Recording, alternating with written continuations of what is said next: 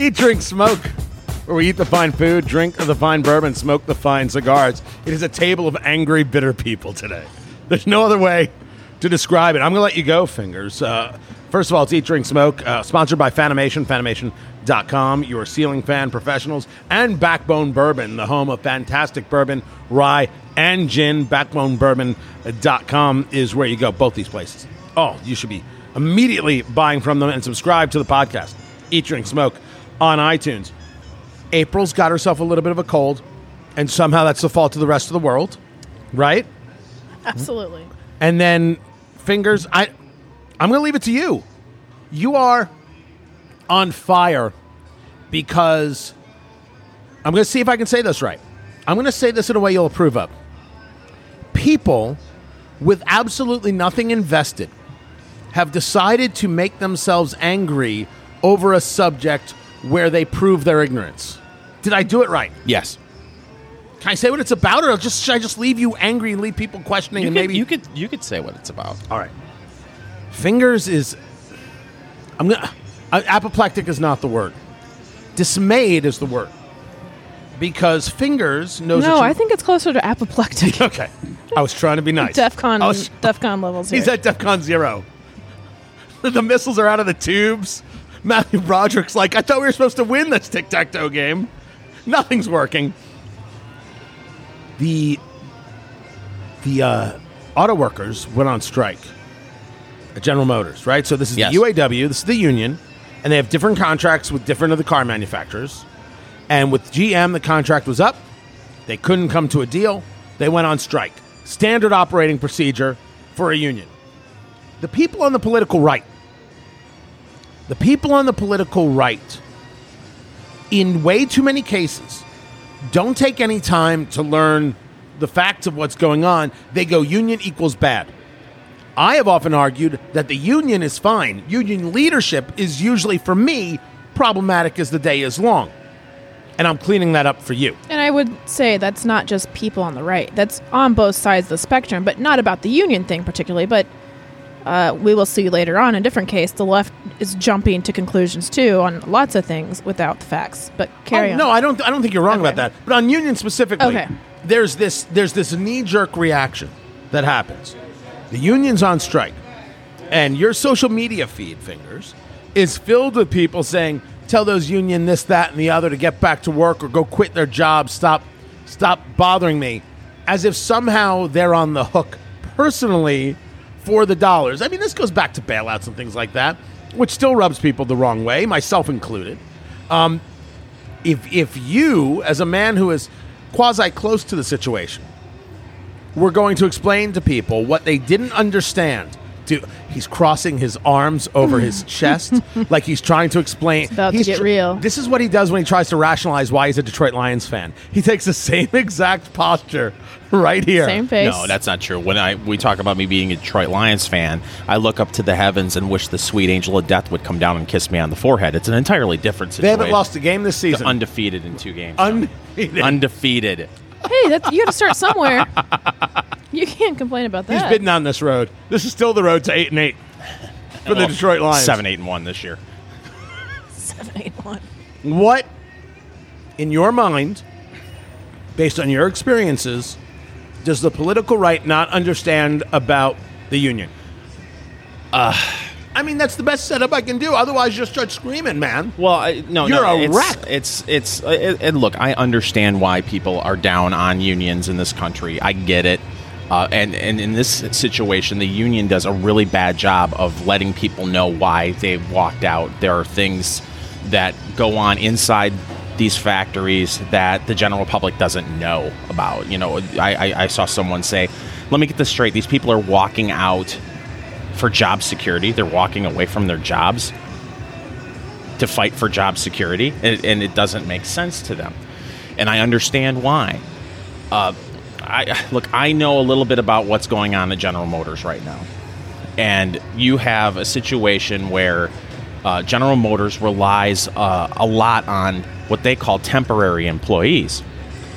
The job security issue that they're talking about has a lot to do with these temporary employees who have been working in these factories for 3, 4, 5 years. These aren't, when you're working for 5 years, you aren't temporary anymore. Clearly you're needed.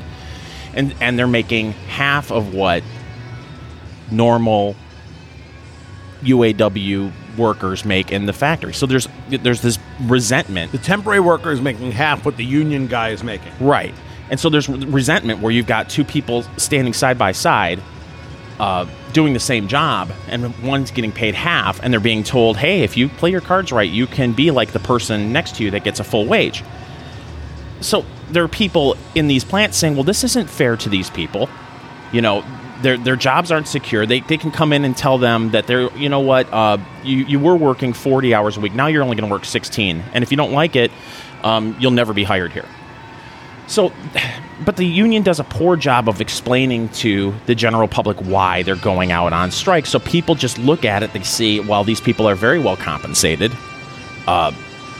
You know, there's no reason for them to be going out on strike. Well, if you're in a plant and if you're in a factory and you're told that you have to work 7 days a week, 12 hours a day for an extended period of time. And that actually happened. That's happening in one of the plants. Yeah, Spring Hill, Tennessee. Look, you're going to want to push back. People have this image of auto workers that is, you know, unfortunately, some of it is well-deserved, but it's from an era that doesn't exist anymore. You had the lazy auto worker of the 70s, the 80s, that they think that all they do is like sit around and sleep and get drunk at work. And that's not the case anymore. I mean, they have cut back so much to where these are hardworking people. And people don't know or don't understand the collective bargaining system. So this is the way you negotiate a contract every 4 years to try to position yourself to where you get a raise. You try to keep, you know, what benefits you have. The corporation in this situation asked them to have their compensation cut. Pay more for health care, and GM asked the union worker to take a pay cut. Right. And so and the union workers looking at it going, you guys are making record profits. Why are you doing this? So there's a lot of things that have led to this strike. On top of it, you've got a bunch of people that are out on a picket line right now who have had their corporation lie to them repeatedly, and now it looks like their union leadership are crooks. So they have no one to trust. Good time to pull up the beer, because we're not doing bourbon today. We're doing beer because April has a sore throat. We figured the carbonation would tickle better. I don't know about you. If I have a sore throat, I'm soda all the time. Nothing but. This is the Urban Chestnut Zwickel. St. Louis, Missouri, right here. This is not hoppy. This is a wheat beer. It's got a good basic standard cloudiness to it. It's German, and you pronounced that wrong. I think I pronounced it right. Urban Chestnut Brewing Company, Zwickel. Zwickel. Zwickel? Yeah. It's not Zwickel? No, it's Bavarian. Leave it to the Jewish guy. I do not have good German. This is going to be no hop whatsoever. Some people describe it as having a very sweet, almost like red apple grass kind of feel to it. I haven't tried it. You're already halfway done, April. Oh, hey, how you doing? Hi. Have you even started fingers? Yeah, it's very good. Oh, very smooth. Very smooth for a German beer. Oh, it is fruity. Red apple's a good call. It's You're not sick. too fruity. You're sick. You're right, You don't I'm get to sick. decide. I think red apple is dead on. And you'd think that would be something that April would love because she always drinks those cider beers. She drinks ciders. She's like a White Claw kind of girl. If White Claw wants to be a sponsor of this podcast, just for the irony. Ain't no laws. Yeah. I went to What? Ain't no laws I didn't know what when that you're means. drinking White Claws. I went to Nashville last weekend, and the first thing I stepped out of an Uber to meet people, and I look out onto the curb, and there are 2 empty cans of White Claw Right? on the curb that some bachelorette party probably threw What? down. So White Claw's hard seltzer. Yeah. So So the appeal is there's like 0 fat, hardly any calories. It's just seltzer water with natural flavor in it. and alcohol. Right. Right. What is the alcohol? I don't know. How do you make seltzer alcohol? I don't know, English professor. How do you make seltzer alcohol? I'm not sure how it works, but there's hardly any fat in it, and there's still water. So you're like getting water as you're drinking. Oh, okay. So this is for hydration purposes. I've never had it. We will do it one day. This is actually very good. This is too sweet for me in terms of I like darker. I like the porters. I like the stouts. But this is a good summer beer. Yeah. This is solid. Drinking on a boat, Be great with a pretzel. drinking on a golf course. Great with a pretzel. Yeah, no, actually a very good idea. This would be good. I already demolished the meat and cheese plate. Like, I ate it in 7 seconds. I was starving. Backbone Bourbon, one of our great sponsors, backbonebourbon.com. You've got the rye, you've got the gin, and then you've got the bourbons. These are spectacular people from right here in Indiana, and you can ask for it by name. If you live in Indiana, ask for it by name. Tell them you heard about it on the Eat, Drink, Smoke podcast. Tell your liquor store, wherever. Backbone Bourbon. The Bone Snapper Rye, which we've reviewed here early on in this podcast, is still one of our favorites. Absolutely. It is terrific on every level. It was a year before they came on as a sponsor. So it's not like they bought our love. You can buy Fingers Love. It's true. By the hour. But you cannot buy our love here on the podcast. It's not the way it works. By the quarter hour. But it's wow. Somebody thinks a lot of themselves. Yeah, you've been doing forearm exercises, I see. Backbone Bourbon is terrific. Really incredible stuff. Yeah, April D. Gregory. That's what happens. That's what happens when you get a quarter of a beer in me. They're terrific people. Right here in Indiana, you should ask for them. No matter where you are, Backbone Bourbon makes incredible bourbons and gins. I do enjoy it. More and more, I will admit, the nose on gin, that juniper kind of freaks me out. But what gin can do, the drinks you can make out of it, I think it's more acquired than bourbon or anything else out there. For sure. But you can really have a lot of fun with it, and you want to deal with something that has a quality to it, and Backbone has got it. And then the Bone Snapper Rye. I can't say, and absolutely should always be in your liquor. It will replace a lot of your bourbons as a go-to drink. That's what Backbone Bourbon has to offer. I want to get back to this. I want to get back to you, Fingers, because here is I think an acceptable argument to be made. Right? You can tell me that the whole idea of the collective bargaining. You guys walk out because that's the only leverage you have.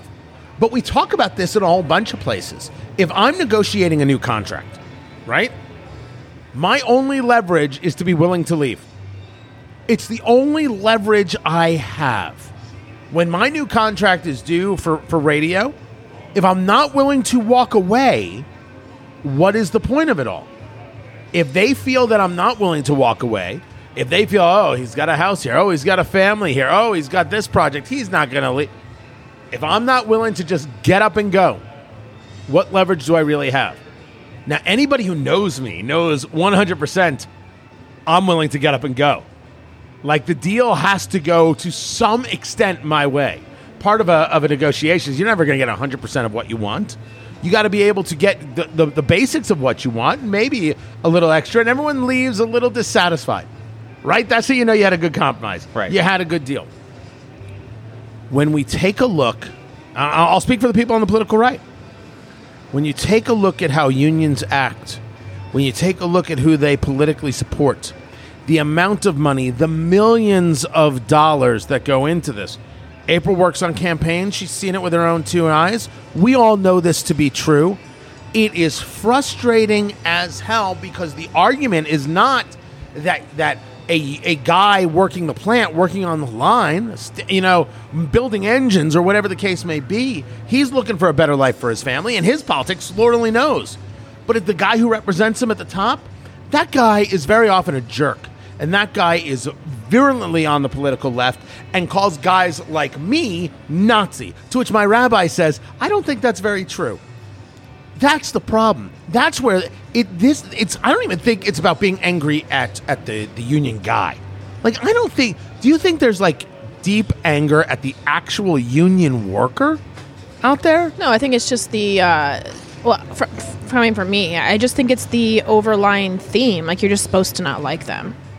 I think that a lot of it's rote and tribalism. I agree with that. Huge. There's a big disconnect between the rank and file worker and the leadership. And you see it in what's going on with the United Auto Workers right now. If you talk to someone who works at Ford, Chrysler, General Motors, in the UAW about the international union, they're just as angry as anybody on the political right as far as how they're being represented. I mean, it's looking more and more every day like the president of the United Auto Workers embezzled money. His name is Gary Jones, and then there's a previous president, Darren Williams. Yes. I believe his name. The FBI, the IRS, and some other agencies raided their homes separately. Piles of cash in Gary Jones's garage. Literally, pile of cash. Yeah. So that's not normal. If you go on the plant floor and you talk to these people, look, so many of them are veterans. They're strong Second Amendment supporters. They're right wing, and they don't necessarily vote based on how their union tells them to vote, especially in Indiana, in Ohio.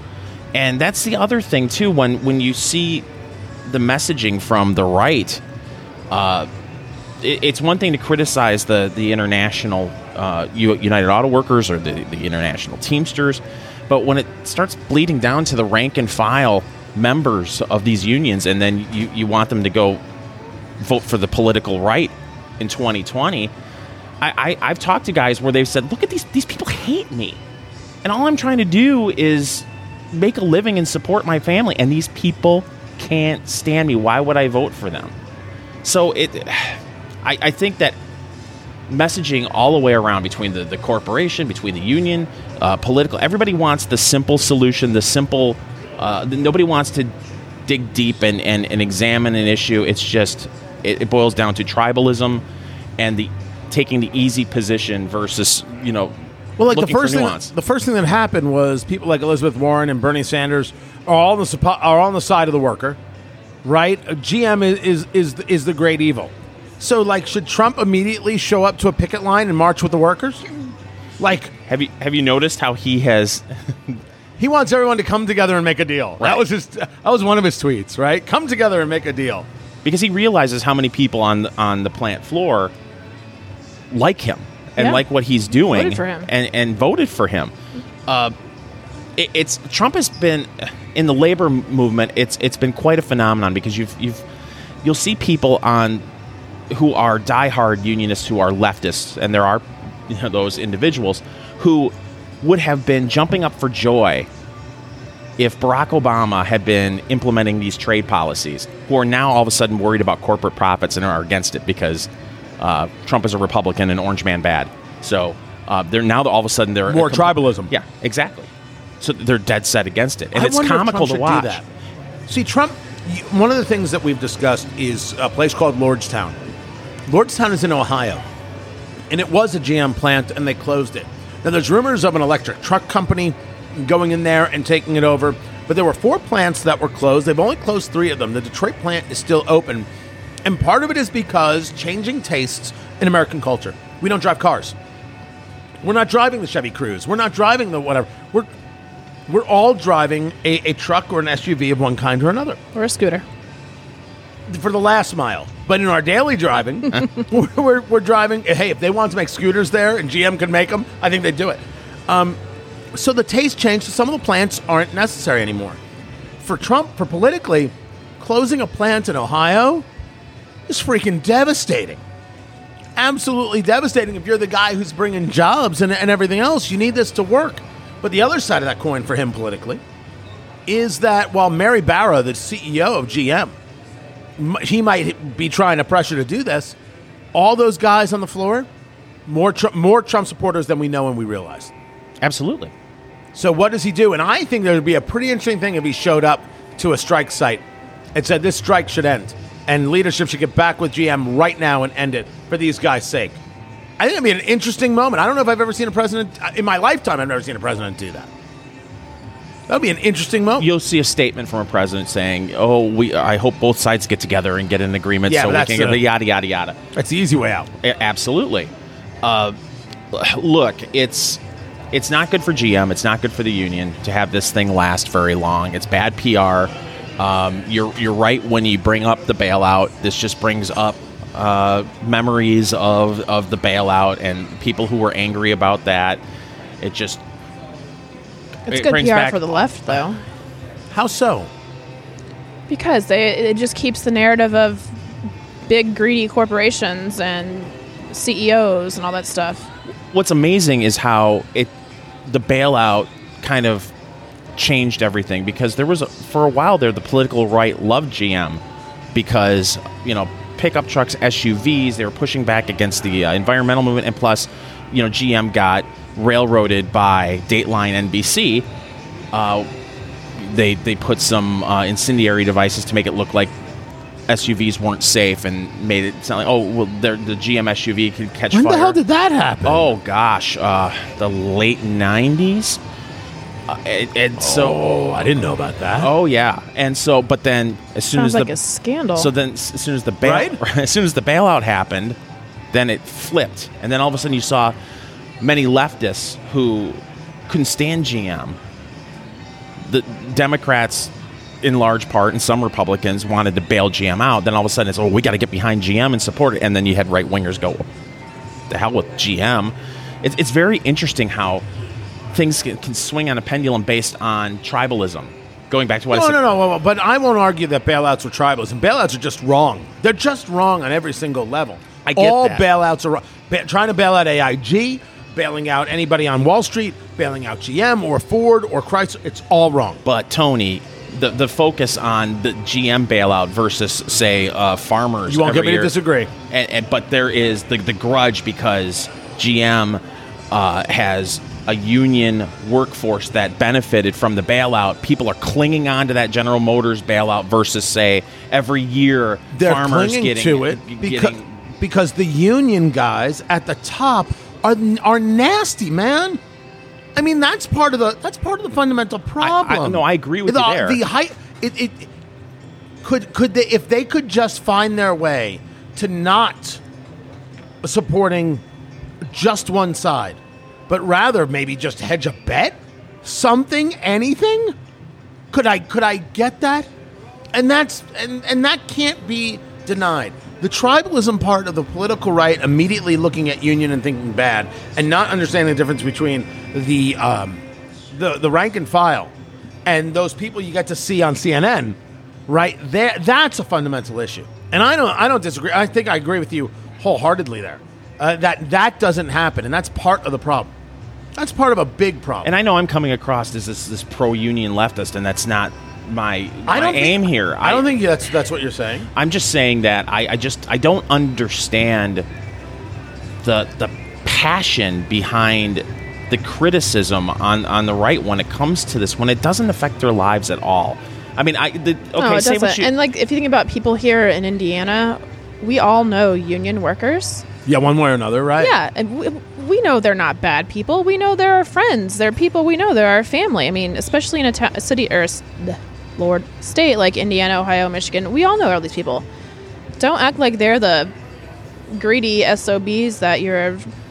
I don't think anything that you've said is like painting yourself as anything. I think you've been explaining an issue, and part of the problem is we don't do enough of that, right? What is the story underneath? Now, I disagree on certain levels, and I disagree.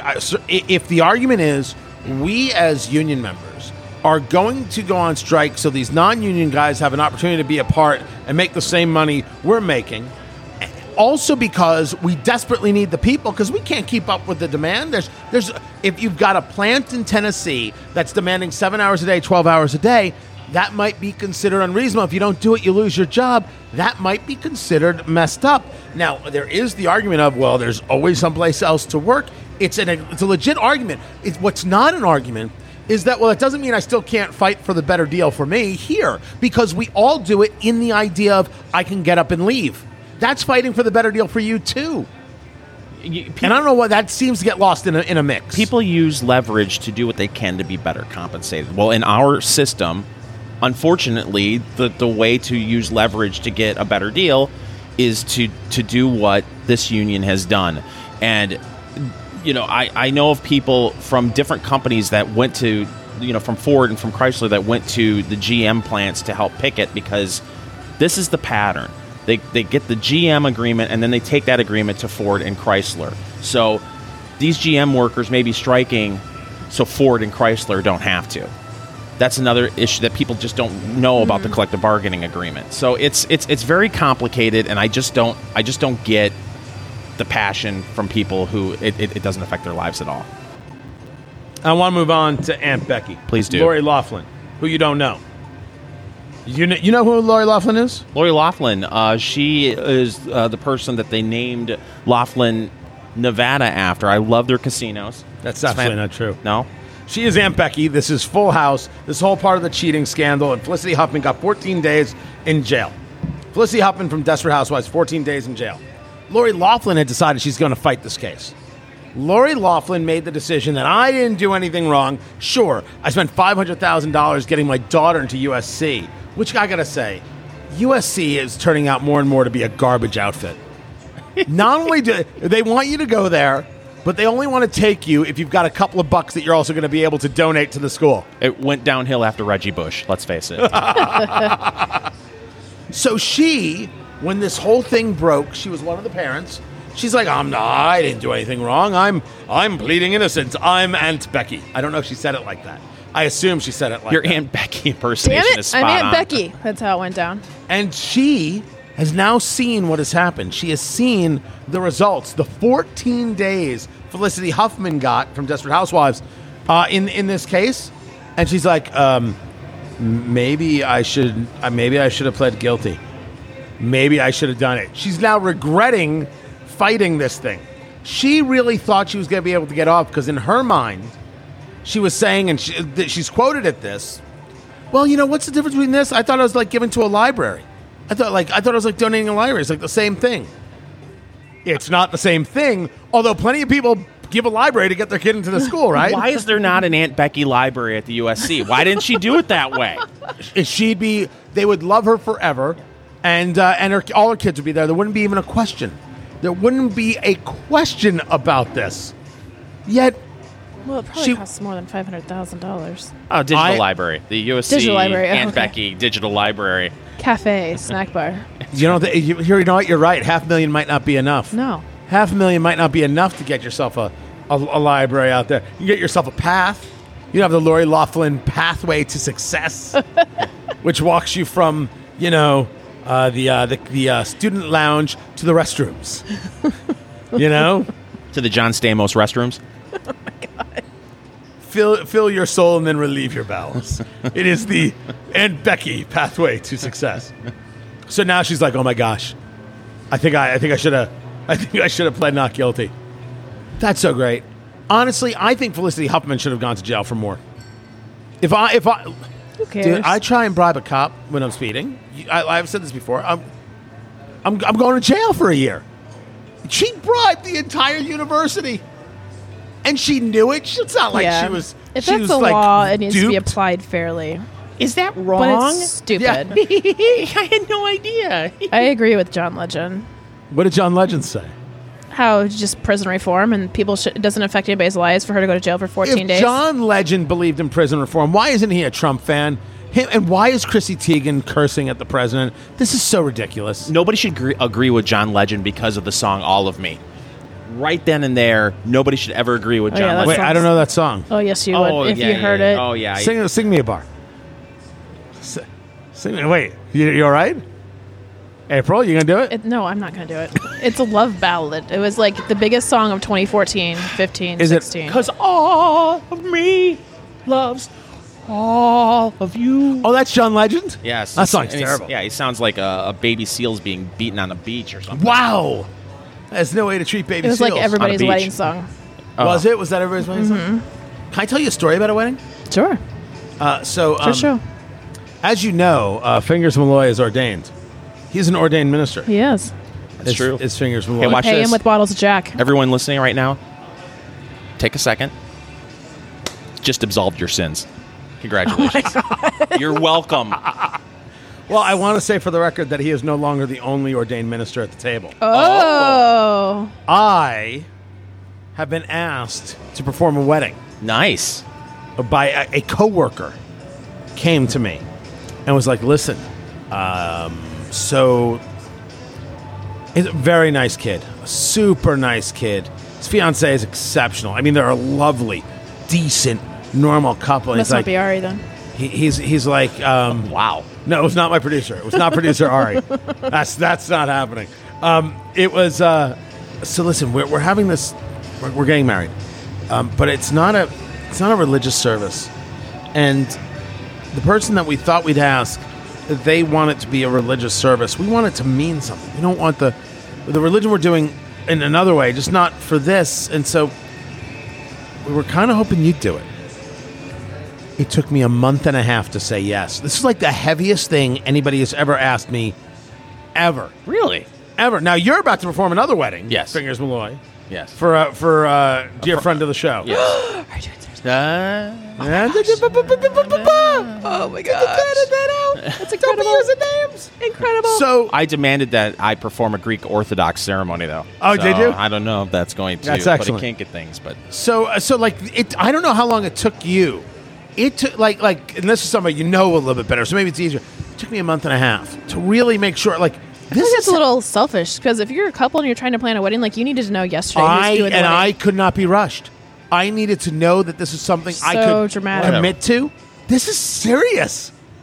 I have met with the You're couple getting multiple. a I met with their families. online I met with their certificate families. to marry some people, and you're thinking it's that serious. It's took you totally long. that You didn't serious. go through seminary for 15 years. took You you- just took a 15-minute yeah, test. it took you longer to make the decision than it did to get you ordained. That's true. That is true. Because you know what I did to get ordained? This is how ridiculous it is. I put in my name, Yep. hit enter. Congratulations. That was it. Universal Life Church? I refuse to say. Oh, come on. Because that part, you see, that part is but here's for- the thing: does hold that on. affect? You're a Jew. Does that affect? She can't stop. So I thought about that. You're Jewish. I thought about that. And so the first things first, where I did as much research as a human being could do. She's crying. Literally crying. Did she say you're a Jews Jew? can't marry people. No, not them. They have religion. They're not allowed to eat lobster. How could they marry people when they can't eat lobster? The whole thing doesn't make any sense, I tell you. Oh. And what's that about the horns in their head? How could you marry somebody with horns poking out of your head?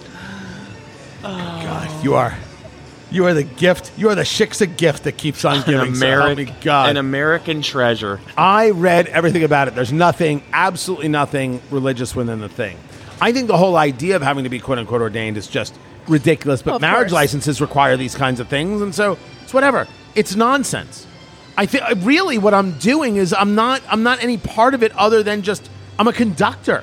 That's all I'm doing. You know, they're going to get married whether it matters whether I do it or not. right. What they wanted was, and these are religious people, and they go to church, and they do mass, and the whole thing. For this, they wanted something different. And I was like, okay, I'm not going to argue it with them. And I said, okay, but you know I don't do this or I don't do that. And there's some things I'm never going to, that's just never going to happen. Like, yeah, that's the whole point. So I'm doing it. So I've been writing it out. So are you going to be doing some of the cliche things like letting them write their own vows or the Unity Jenga? What's the Unity Jenga? Oh, you don't know what the Unity Jenga is? That's when you say now it's time after they've, some people do the Unity candle, but now there's the Unity Jenga where there'll be a Jenga set behind you. You pull it up, and then for 45 minutes, the couple will do Jenga, and then the loser What happens is to the- powerless in the relationship moving forward. That's how it works. Right. Yeah. Has to do the dishes for the rest of their life. No one has informed me of doing any Jenga. I don't have Jenga. I do have her. I've written how I'm like gonna start this. I've written this out. So I want to run it by you. Okay. Make sure it's okay. Okay. Dearly beloved, we are gathered here today to get through this thing called life. Electric word life. It means forever, and that's a mighty long time. But I'm here to tell you there's something else. The afterworld. This is getting deep. Fingers. April doesn't know. April doesn't know. She's never heard of Prince. my Just God. let it go. Oh. A world of never-ending happiness. You can always see the sun day or night. Are you with me now, April? This is awesome. Do you know the song "Let's Go Crazy" by Prince? Probably if I heard it. Oh my God! You are the worst person ever. And just like that, millennials go back to the basement where they belong. Oh, that is... You're not really doing that, though, It's right? the lyrics to Let's Go Crazy. But you're not really doing that. No. Oh. Although it'd be funny if I started that way. Dearly beloved. They wouldn't get it. we You are said they're gathered young. today against They this wouldn't thing get called- it. No, a couple of people in the back would be like, I got a good joke for the end of it that I did for my one wedding that I officiated. By the power vested in me, the state of Indiana, and www.ministry.org, I now pronounce you man and wife. Did you actually say that? Yeah. You made their day. Yeah. See, that's the kind of thing I don't want to do. I don't want to be hokey about it. Like I want, like, No, just slide in one funny joke or something. what's a funny, like what? Listen, before you kiss the I'm bride, not writing your jokes for you. before you kiss the bride, two Jews walk into a bar. Like what? No, just where do I make slide that in? Just some sort of play on words or something. Nothing. Obviously, the focus is on them. Take my wife, please. Right. Just throw that out there. Right. Yeah. You know. Yeah, you don't want to take away the focus from them. I But think this is obviously, a- you're still an entertaining person, so Let me- you let me- might need to throw in one joke. Let me try this. This is a very, very important day for your parents because now they don't have to think of you having sex and sin. Is that not it? Ooh. Is that not it? A little deep. You know. Let's see. How many more cliche jokes can I go? By the way, we all note the date. So more than 9 months, please. Thank you. How about that one? Is that okay? You could Is hire that okay? you could hire an actor to walk out with a shotgun. What if I say to the groom, "But you were getting the milk for free"? What if I do that? Is that all my right? God. Is that not? Is that not good? God, I Look gotta- at the bride and go, white? Really? yes, that's a good one. Oh my god. That's solid. That's you know what? I'm writing that down. I'm writing that's going in the They're repertoire. about to fire you if they listen to this show. Oh no. They don't listen to podcasts. We're cool. We are totally cool. Hey, it's Fingers Malloy. Listen and subscribe to the Eat, Drink, Smoke podcast over on iTunes. And please leave us a 5-star review. For you non-iPhone people, you can check out Eat, Drink, Smoke on TuneIn, Stitcher, and Fireside. Now back to Eat, Drink, Smoke. So we're getting to the cigar here. I don't know why he does that. He just randomly points at me. That's my This- Isaac from The Love Boat. Oh, is that what you're doing? Oh, that's very peculiar. It's good for radio. The Xeno Platinum Scepter series. This is a Davidoff. Now, I'm a fan in certain degrees of Davidoff. And because we're doing the what do I call it? Zwickel? Is that what I say? Zwickel? Schmeckel? Which I got to admit, it's good. It's not my kind of beer, right? I think the Red Apple is really there. It's light. I think it's good. It's certainly not hoppy, but it's just not my. It's just not for me. But I understand why it would pair with this. We actually went with the purposeful pairing in this one. This is the Xeno Platinum Scepter series. Now, where's it's a tubo? Can we have the tube right there next to you? Right. So a tubo literally means it came in a tube. That's it. Now this is the Grand Master. It comes as also one called the Chubby. Tee-hee. I just wanted to see how long I could do the pregnant pause. Thank you.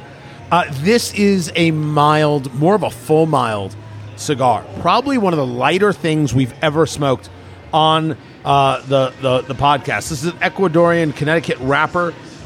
This comes out of the Dominican, but the filler is Dominican and Peruvian. It is of both. You're going to get it's not that you're going to get any level of harsh on anything. You're not even going to get harsh pepper on this, but naturally, Davidoff, you're going to get some pepper on it. You will get into a little bit of actually baking spice, a little bit of those kinds of things, which is where I think it's going to pair really well with the Zwickel. Right? Red apple, baking spice. You got a whole pie thing happening. Ooh, and very festive if you're at for fall. April's place, it would cost $55. April makes pies for $55 a piece. Go back and check some of the old podcasts. Make sure you subscribe on iTunes. Eat, Drink, Smoke on iTunes, and you'll get all the podcasts. It is amazing and growing because of you. I appreciate it. So that's what this is. Now, the wrapper on this is a light brown. It's starting to pale. It's light brown, starting to pale. I will admit, I'm attracted to cigars based on wrapper. I'm attracted to cigars based on that oily, those darker hues. This is usually something I'm not a big fan of, but I'm absolutely willing to give it a try, specifically for the idea of the pairing, how the two things go together. And for some people, they don't want the heavy. They don't want the Maduros. They don't want the rich oilies. They just want something simple and easy and isn't going to knock them out, isn't going to be painful the next morning when you get like that little bit of cigar mouth, which I admit I still do. I still get it at time to time. And there have been very few cigars where I don't, and no matter the price point. And the last time I really didn't, the Royal Salomonis from Davidoff, it's $100 a stick. I woke up the next morning, I was 3 inches taller. Being gold. That's how good it was. There's nothing wrong with this cigar, though, right? Nothing. It's nice and mild. I like a mild cigar. So and the way we're doing, I mean, we're But still mid-afternoon flavorful. here when we're doing the podcast today. We're even doing it late. We did it on the day we released it, which is a Monday, which is usually very, very rare for us. But what it allowed in this case is it allowed us to get into the news story of Brett Kavanaugh, which is the New York Times is trash. The New York Times is a rag. Do not trust the New York Times. I used to say there are still good reporters at the New York Times. I don't know what to do for those people anymore. They've got to make a decision on their lives. I get it. You work where you work. You got to get paid. You got the gig. That's it. This is not a serious newspaper. Brett Kavanaugh is the Supreme Court justice. And last year, they told you that Brett Kavanaugh was a sexual predator. They told you that Brett Kavanaugh was, he was improper to a woman named Christine Blasey Ford when they were kids. She made all these allegations, but nothing got corroborated. Everybody she said was at this party where he supposedly attacked her. They say there was no party. They're adults now. This is like 30+ years later. There was no party at all. And so I used to think that she actually thinks something happened. But when you hear her lawyer named Deborah Katz, no relation, talk about how Christine Blasey Ford did this and discuss this because there should always be an asterisk next to Brett Kavanaugh's name. And if he goes after Roe v. Wade, you'll know not to trust him. That's why you did it? Because you support abortion so much? You're willing to try and destroy a man's life by lying? I don't believe anything she says now. Anything. That brings us to the New York Times. And these two reporters, now correct me if I'm wrong, guys. Two reporters, they released an excerpt of their book on the New York Times. And the book is about some new revelations about Brett Kavanaugh and people accusing him of sexual impropriety. Here's the story. He's a freshman at Yale. He's drunk. Now, I believe both those things happened. He was a freshman at Yale, and he spent a lot of time drunk. He liked beer. So and here. there's no doubt about it.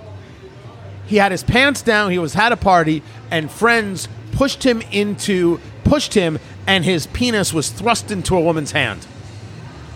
That's the story. Not that he was thrusting himself into anybody's hands, but that he was pantsless, and friends pushed him, and thus his penis ended up in somebody's hand. By the way, I'm going for the over-under on penises, 14. That's what I'm going for. This is the story that they told. And immediately you had presidential candidates saying, oh, he should be impeached. And people are yelling and screaming. They left out one key piece to the puzzle. Two, actually. The guy who makes the accusation, the guy, is named Max Stier. Max Stier says he saw this happen. Max Stier used to be a lawyer for Clinton. The woman he says this happened to, because she's not gone public, her friends say, yeah, she has no idea what you're talking about. She doesn't think this ever happened. Well, they didn't put that in the New York Times article. Well, you're ignoring the believe all Clinton lawyers hashtag that was all over. You know what? I missed it. Yeah. Of all the things I missed. It's been a bad week for the New York Times. It has been a horrible week for the New York It's Times. been about 10 days, 2 weeks. You had the 9/11 controversy. Where the tweet was... I got it right here. Go. 18 years have passed since airplanes took aim and brought down the World Trade Center. That is the most scumbaggish thing you could say. Well, who let the airplanes off a leash? It is, some airplanes did something. It is so unbelievably awful to say that. Airplanes took aim, not radical Islamists, not radical Islamic terrorism, airplanes. It is, I mean, that is pure on hateful. And then they had a tweet earlier, like 30 days ago, about how Chairman Mao, was just this young dissident, and now and today we look at him as the start of a great rebellion or something. He murdered 60 million people. He looked at Stalin and said, "Top that bitch." That's who he is. But can't we talk about him as a singer-songwriter? That's what gets overlooked in this whole thing. It's like Rolling Stone taking that picture of the Sarnev kid and putting him on the cover. He's the Boston Marathon bomber. Putting him on the cover like he's a rock star. They did that? Go look it up. Hold on. No, do it right now. Do it right now. Rolling Stone Sarnev, Tsarnev cover. You will lose your mind. This guy maimed people in the Boston Marathon bombing. And they put him on the cover like he was a Jonas brother. Yeah. Insane. Oh. Jeez, I saw that. Insane. 3 tweets from the New York Times about Mao, about 9/11, about this. And what was the tweet about this? The tweet about this one is the best. You may think somebody thrusting their penis in your face is just harmless fun. But for one person, they decided that's why they shouldn't be at Yale. This was the tweet. That's the third one they deleted. Harmless fun. It's harmless fun maybe if you know the penis. Right? if you're on a first name basis, it might be fine. Harmless fun. These people are all crazy. Don't you feel like, here's the deal. When it comes to stories like this and stories like these, it's like they try to make them sound so over the top. Like they stole a scene from Porky's and tried to make it sound like, well, this is what happens in real life with these right-wingers at Yale.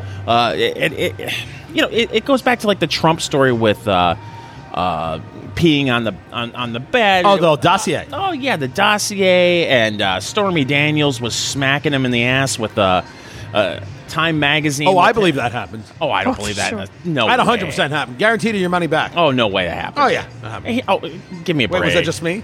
No, that totally happened. That totally happened. No, it didn't. He's a freak. He's not going to waste his time. Hey, I need you to do something and then get out. That's all that is. It's No, not, there was more that happened, I'm sure. Nah, That's only just it's one part of all- it. They have to have like a screenwriter to come up with these stories. What it wasn't was an affair. It was a one-night stand with a porn star. Oh. And he was billionaire Donald Trump. Yeah, it happened. I don't want anyone to misunderstand. I believe that something happened between the two of them. But when they start, we need to embellish on the story a little bit. Let's get you know what? Time Magazine smacked him in the ass with the cover of him on Time. It's like, oh, come on. You need a screenwriter. All I know is to when come I'm up on the with these cover of stories. Time Magazine, Well, I only and hope, no- Fingers, you'll smack me on the ass with it. Yeah, I hope nobody and needs pray. those details. True or not? Nobody needs it. You're not wrong about the embellishing, right? So that's one thing they try and do to dehumanize. What they're doing to Brett Kavanaugh, I mean, they're trying to kill the dude. Are they the abortion part of this story? I've had a couple people comment on that. Are they so desperate not to have another conservative on the court because of abortion that they'll destroy a man's life? Yes. They'll destroy a life if they get Minor abortion. They'll casualty. destroy a life now. What? Minor casualty. Yeah. For the greater good? Yeah, I mean, the picture of, I don't know, I'm just thinking the picture of Hillary and Obama and all them sitting in the war room watching people die. Just happens. Yeah. But in that, they're not watching Benghazi at that moment, right? Now, Benghazi, they may have well watched people die, but all this for abortion, I mean, that is some radicalness. They lost this. They tried this. They lost it. And now they're going to bring it back.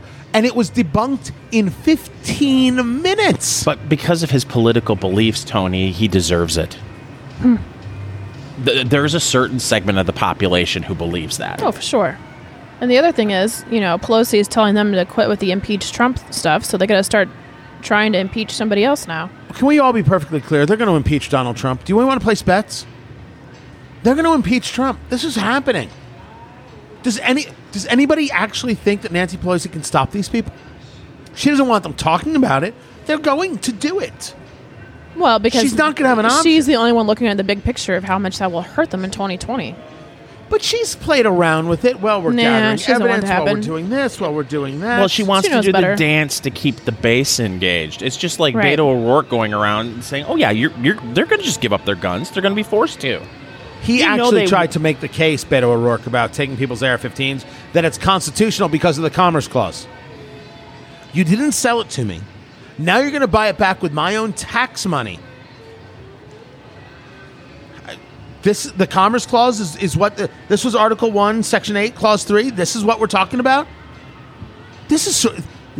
We haven't even talked about Beto. Beto O'Rourke is more dangerous than an AR-15.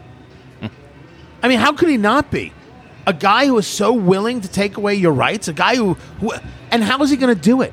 The only way to take the guns in someone's house is to walk in with bigger guns. Point them at your wife's head or your kid's head and say, "Where are the guns?" Well, and I got to say, this messaging will play well in Ohio and Michigan and Wisconsin and Pennsylvania. Every time you turn around and think, Yeah, but he won't be the nominee, so it won't matter. it doesn't matter, though, because if the Republicans are smart, they're going to say, see what Beto O'Rourke is saying? They all believe this, you know. They all want this to happen. He's just being honest about it. Yeah, which we knew all along when they've been telling us for how long? Oh, we don't want to take your guns. But we knew all along that was their goal. So, first, you're right. Absolutely. Secondly, I absolutely, positively agree.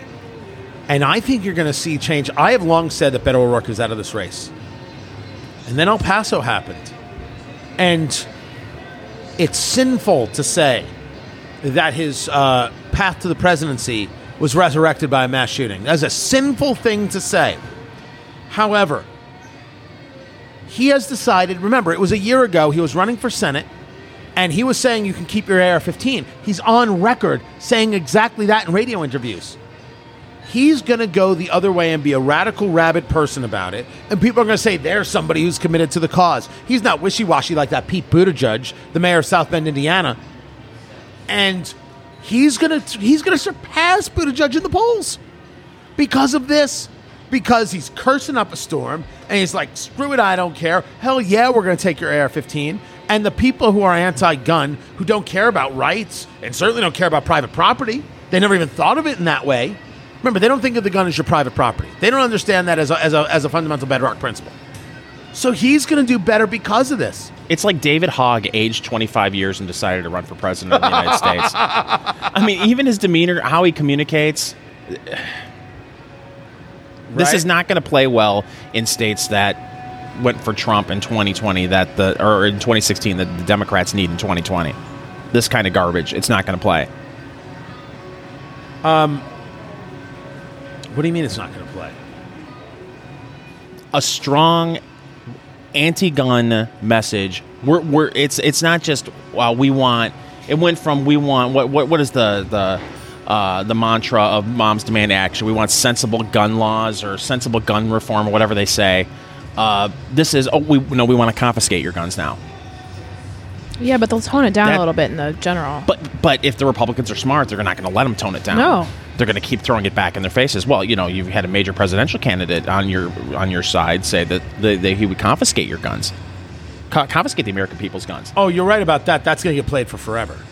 That's going to get played for forever. Between that and the 7-hour climate change telethon that they had on CNN, gave the Republicans so much material to use in the general. They'll use against any political candidate that comes out on the Democratic side. Yeah, but the people who already hate Trump don't care about those things. Does Trump hate overwhelm your people on firearms, figuring it probably won't happen anyway? It may drive skeptical people to the polls who did not want to vote for Trump. Who will say these people have gone out of their minds between the Green New Deal and gun confiscation. I cannot see one of these people be president of the United States, and I'll go vote for Trump because of it. Well, yeah, you can't give one of them the presidency and the House. What? They already have the House. Like, you can't just also give them the presidency also. The other presidency in the Senate? Yeah, and then say, oh, it's not going to... The gun conversation only frightens me not in the clearly these people are gun grabbers, and anybody who was on the fence the other way sees it now, and it's like, okay, I can't do it. We were talking about the guys who work in the factory, right? The guys who are, many of those guys are going to be Second Amendment supporters. Are going to be like, what the hell is that? That's the kind of madness I don't want anything of. Holy God, these socialists are ridiculous. They're dangerous people. You know, we talk about there are people who want to raise the age that you can purchase a firearm, but they want to lower the voting age.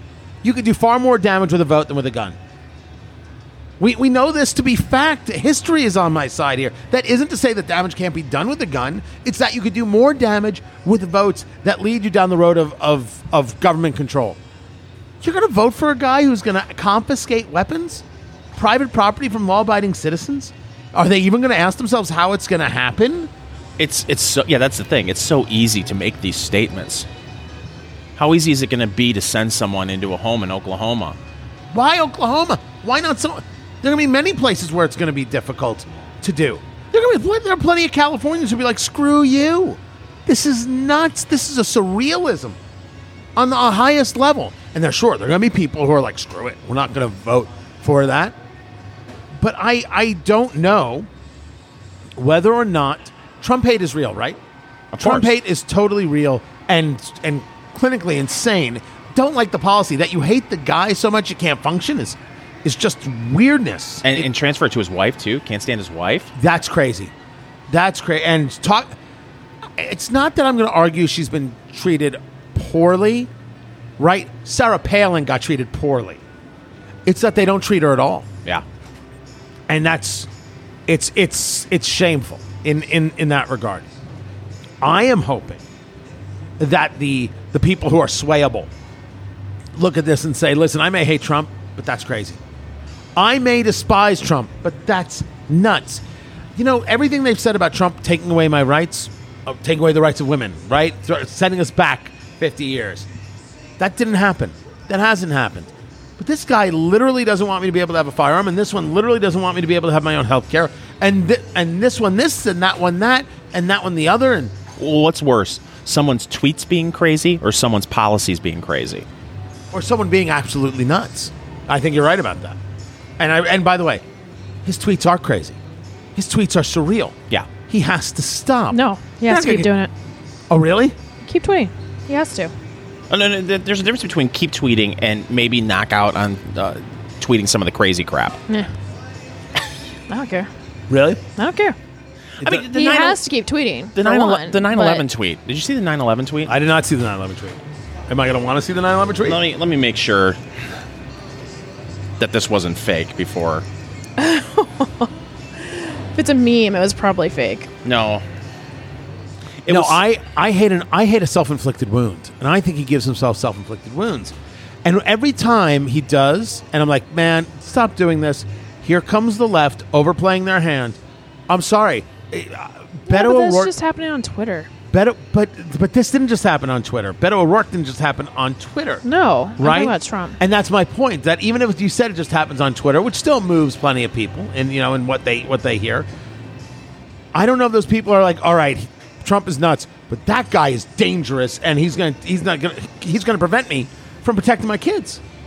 It's like when people talk about common sense gun laws. There's a Republican senator from Indiana named Mike Braun who's like, we should really look at common sense gun laws. And I said, okay, I want constitutional carry, and I want to put an end to gun-free zones. Because I think both those things are common sense gun laws. Both those things are common sense. Do you think he agrees with me on that? Nope. And you and I have both met Mike Braun. Have you had him on your show to talk about this? Not this subject, not yet. Not yet. It's going to be unkind when we do, because I don't think he can answer the question. I will not allow generalities on the subject. Tell me what a common sense gun law is. Yeah, he's very much supporting the red flag laws. So the argument there is, if you tell me we're going to have a system by which we codify the idea of adjudicating somebody mentally unfit, because there are mentally unfit people out there, I don't even have a problem with that. Red flag laws where a cop can decide, oh, he's dangerous, take his guns, that's unacceptable. Even the one in Indiana, which is known as the Jake Laird law, I'm not okay with. Gives cops way too much authority. They passed red flag laws in Florida, 1,000 cases. I mean, cops are doing it left and right. I don't want to hate on cops. I have no issue with cops. But my job is not to give them more power. It's not my job. The job is difficult for them. I get it. I understand it. That's why I'm not a cop. And if it's too difficult, do something else. Really and truly. But I'm not here to have my rights taken away so you can have an easier job. No. I'm not doing any part of that. So the part about red flag laws I'm willing to engage in is we have these people who have a mentally ill relative, mentally ill child, someone. And then they go, they're dangerous, and they go out hurting somebody. And then everybody stares at the parents and say, why didn't you do something? Maybe we should give them an avenue of doing something. Maybe we should say, let's have a way for them to possibly prevent this tragedy. They did Andrew Pollack's book, Why Meadow Died. Andrew Pollack is one of the fathers from Parkland, from Marjorie Stoneman Douglas High School. His daughter was Meadow, died in the shooting. He wrote the book, Why Meadow Died. It's just coming out.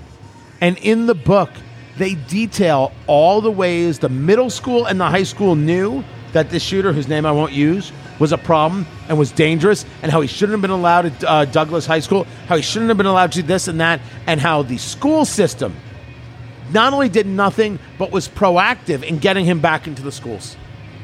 They did nothing.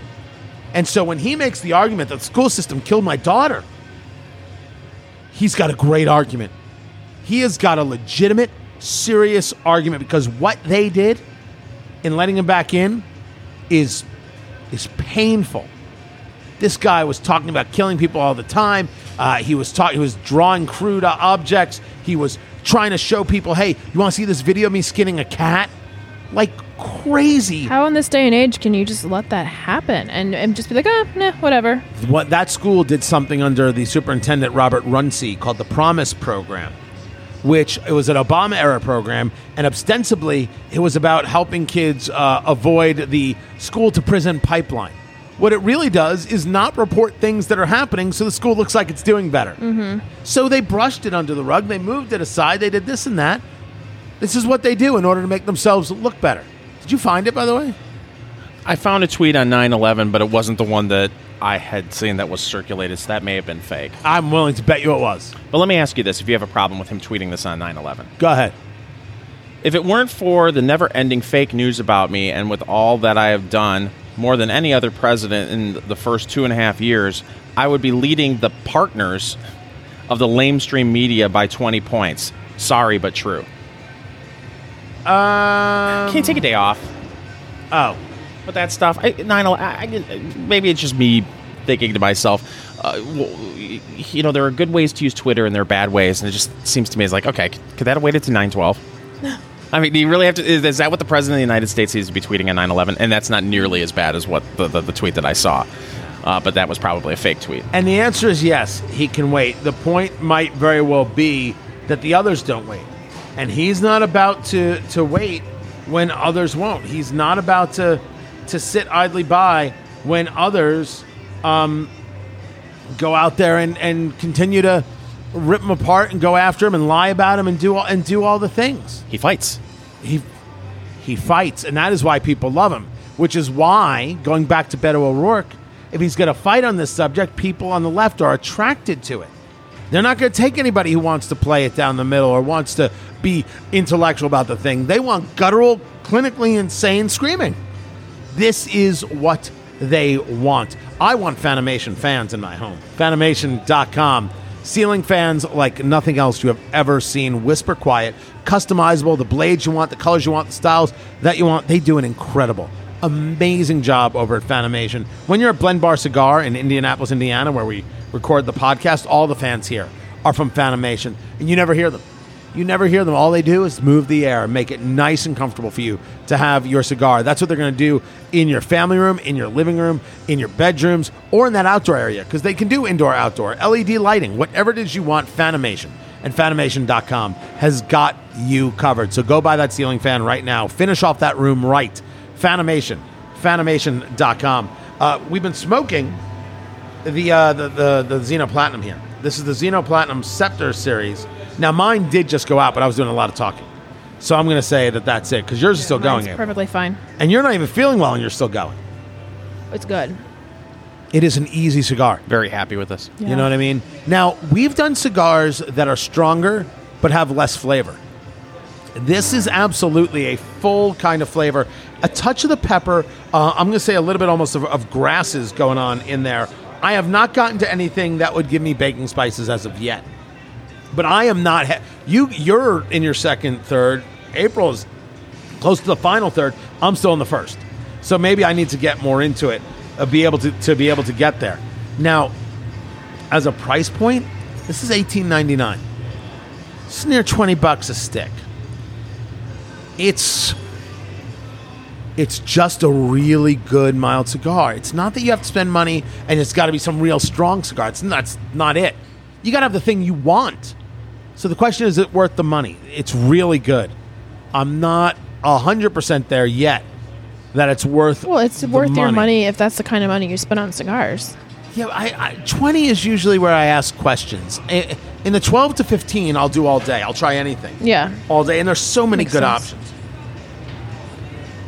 But at 20, I'm like, I'm not. I start having a touch of hesitation and a touch of pullback.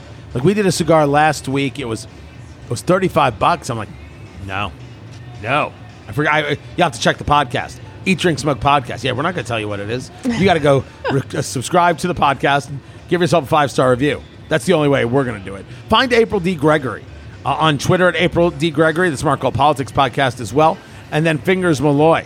Find him, Fingers Malloy Radio, on Facebook. Snark Factor, Enough Already podcast. What doesn't the man do? Everything from me is at TonyKatz.com. Facebook, Tony Katz Radio.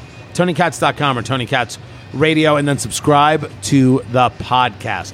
Do that immediately. Eat, Drink, Smoke on iTunes, BackboneBourbon.com, Fanimation.com, and of course the great people at Blend Bar Cigar. They're in Pittsburgh, they're in Houston, they're in Nashville, and they're in Indianapolis. And they do all the good stuff. Go subscribe to the podcast. I'm Tony Katz. This is Eat, Drink, Smoke.